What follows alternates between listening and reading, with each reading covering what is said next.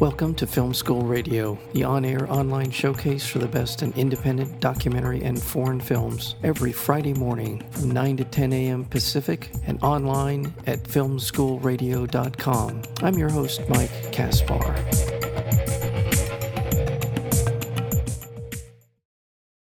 D.W. Young's elegant and absorbing documentary is a lively tour of New York's book world, populated by an assortment of obsessive intellectuals, eccentrics, and dreamers, past and present. From Park Avenue Armory's annual antiquarian book fair, where original editions can fetch hundreds of thousands of dollars, to the Strand and Argosy bookstores, still standing against all odds, to the beautifully crammed apartments of collectors and buyers.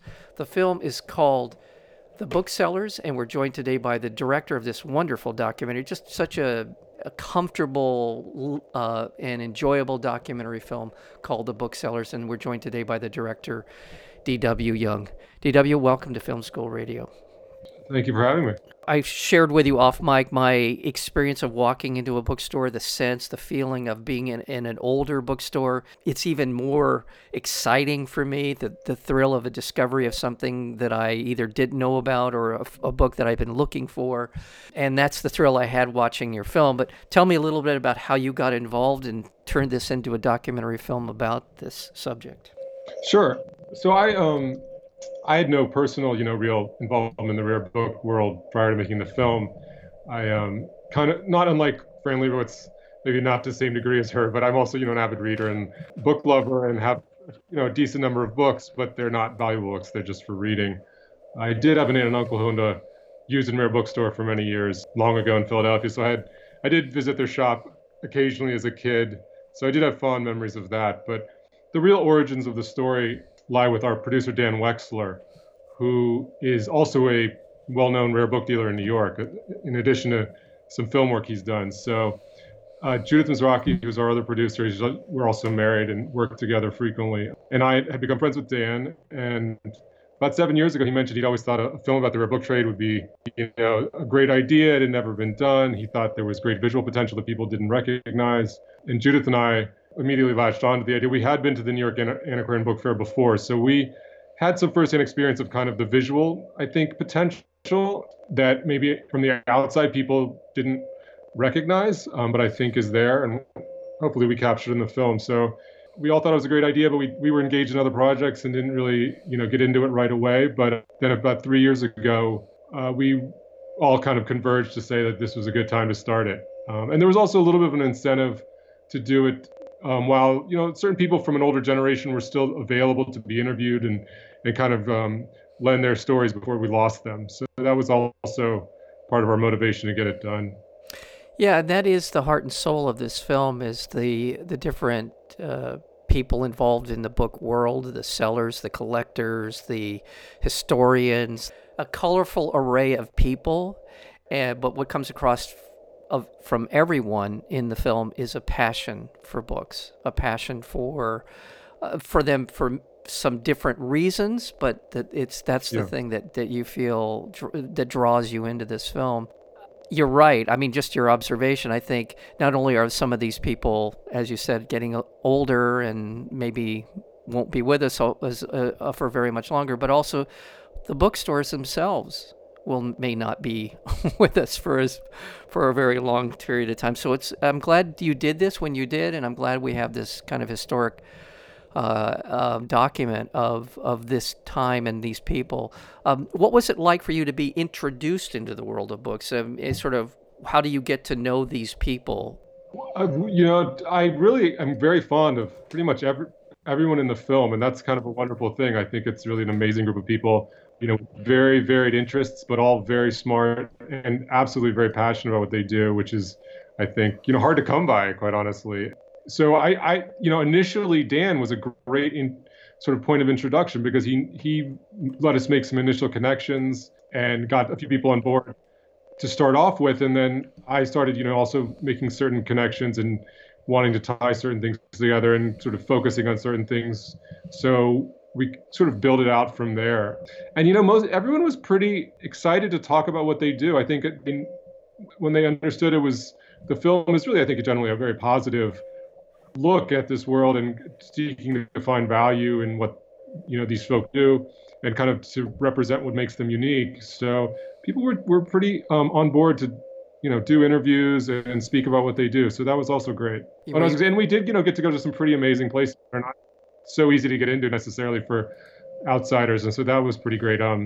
Jim Cummins Warehouse, the great library that you see, is the private library of the history of the human imagination, is really wonderful. Well, let's talk about the antiquarian book fair and what that is. It seems like that's sort of the crossroads for a lot of the people and for the the subjects that you are dealing with in the film. Yeah, so the New York Antiquarian Book Fair is, I think, generally agreed to be the most important rare book event in the world, and it happens once a year in New York at the Park Avenue Armory in March.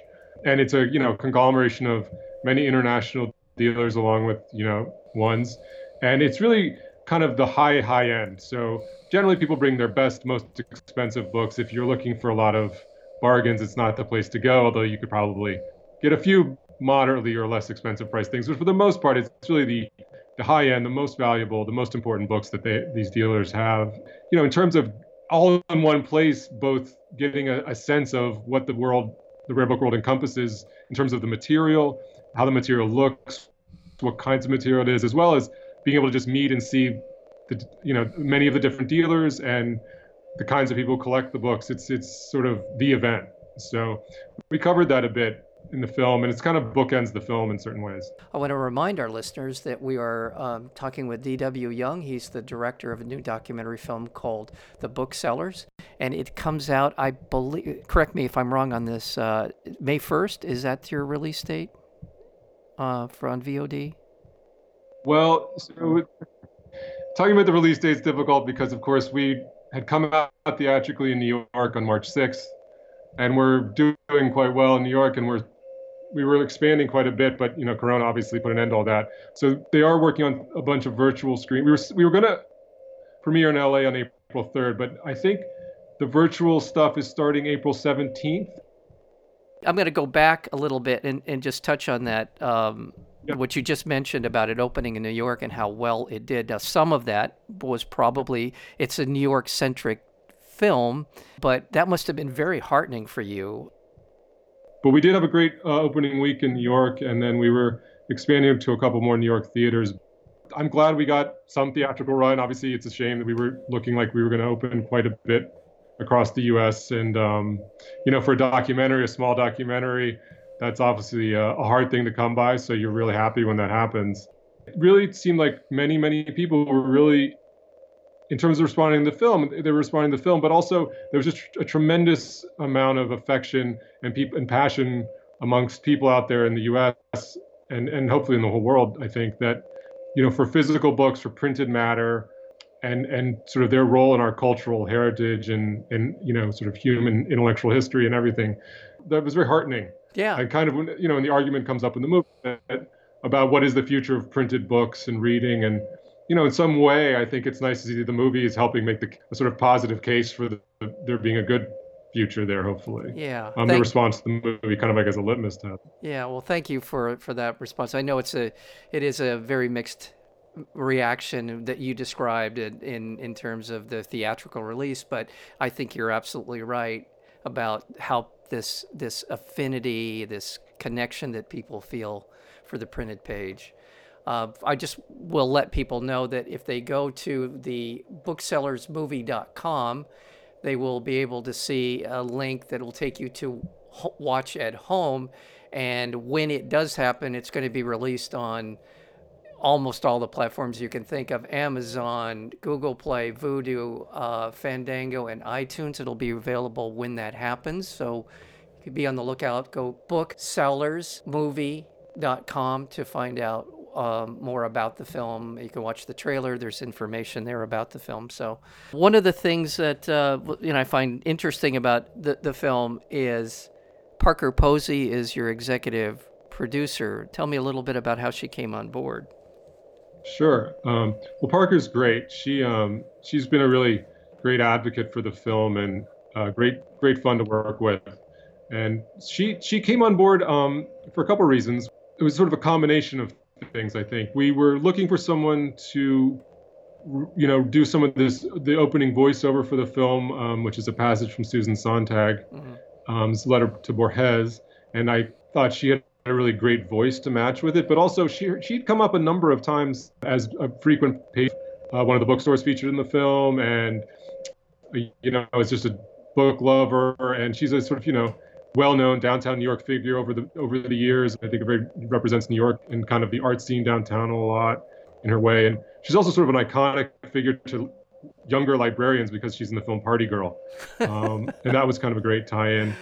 Yeah. So we basically just reached out to her and said, "Hey, would you be interested in doing this voiceover and taking a look at the film?" And she said, "Sure." And so she watched the film and she really liked it. And then she just came on board as an exec producer too, and just wanted to try and help out a bit and help get attention to the film and be a champion of it, which is really a wonderful thing when you can get that for documentary, a modest documentary. And so she's been a great supporter. We've been really happy to have her involved. Absolutely, and you're right. This is where commerce and art come together. Someone who has the profile of someone like a Parker Posey, who is genuinely a fan of this world and of your film, coming on board is certainly, that's got to feel pretty good. Before I let you go, I want to go back to some of the people in the film, because as I said earlier, it's the heart and soul of this film is the people that you have in it. A couple of people that jumped out at me that I thought were just they were so fun and insightful were the three sisters from the Argosy bookstore, in terms of their own family's history, not only the history of the bookstore, but the history of New York City. Dave Bergman, I liked him because he's known for the biggest books out there you can buy. There's a lot of very cool people in the film who are so articulate. They express themselves in a way that it's just so it connects you with this world. So my hat's off to you for getting so many good people. Fran Lebowitz is in the film. She's terrific as always. What a wonderful presence she is in almost everything I've ever seen her a part of. So Gay Talese is briefly in it. I just think you did a wonderful job of blending these different aspects. It's not just about people buying books, but there's all these different aspects to the book world. And so for someone who didn't know a lot about it going into it, what is your reaction after having made the film, as you sit back and watch what you've done?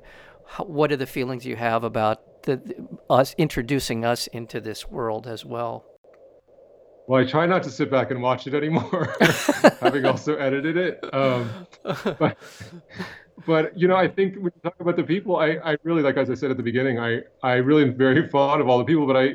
So one of the great things I think about the rare book world is that, it is filled with a wonderful group of people, and I sort of think they're eccentric in the best possible sense. I think there's an old-fashioned stereotype of the rare book dealer, but I don't think it really applies at all anymore for the most part. And what I think is true is that no two rare book dealers are really quite the same. There's no clear-cut career path into the rare book trade. There's no formal schooling for it in terms of getting a degree or going to school in that sense. There are some seminars and things, but they're not, like library school.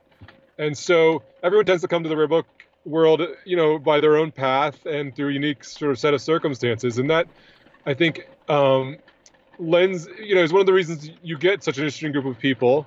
And also, it's such a broad realm in terms of the kinds of material, the kinds of specialization, the different interests. So that also, people of different, tend to, I think, get involved in the areas of the trade that they themselves are interested in and care about. So that makes everyone a little bit more distinct, too. We kind of, in the film, we highlight, in particular, I think about 8 different dealers in New York, a little more in their own right. Sort of hearing their different stories, I've referred to it as a sort of like different jazz solos of how they each became rare book dealers, is very illuminating, because there are certain similarities, but they're all unique too in the way that they have become dealers. And so, to me, that's a big part of why it's such an interesting group of people. Yeah. Well, the passion is what they share, and that's what it is, and in the film. And I really enjoyed the film a lot. And again, I have an affinity for for bookstores already, but seeing your tribe a little bit, it sort of endears you to the film even more. But it's terrific watch, and I'm so grateful that you were able to find some time to spend with us to talk about the Booksellers. My pleasure. Thanks. Yes, well, D.W. Young, anytime, come back, and all the best to you and your family, and health and happiness moving forward through these troubled times. But really appreciate your time today here on Film School Radio. Thanks, Mike. Same to you, too.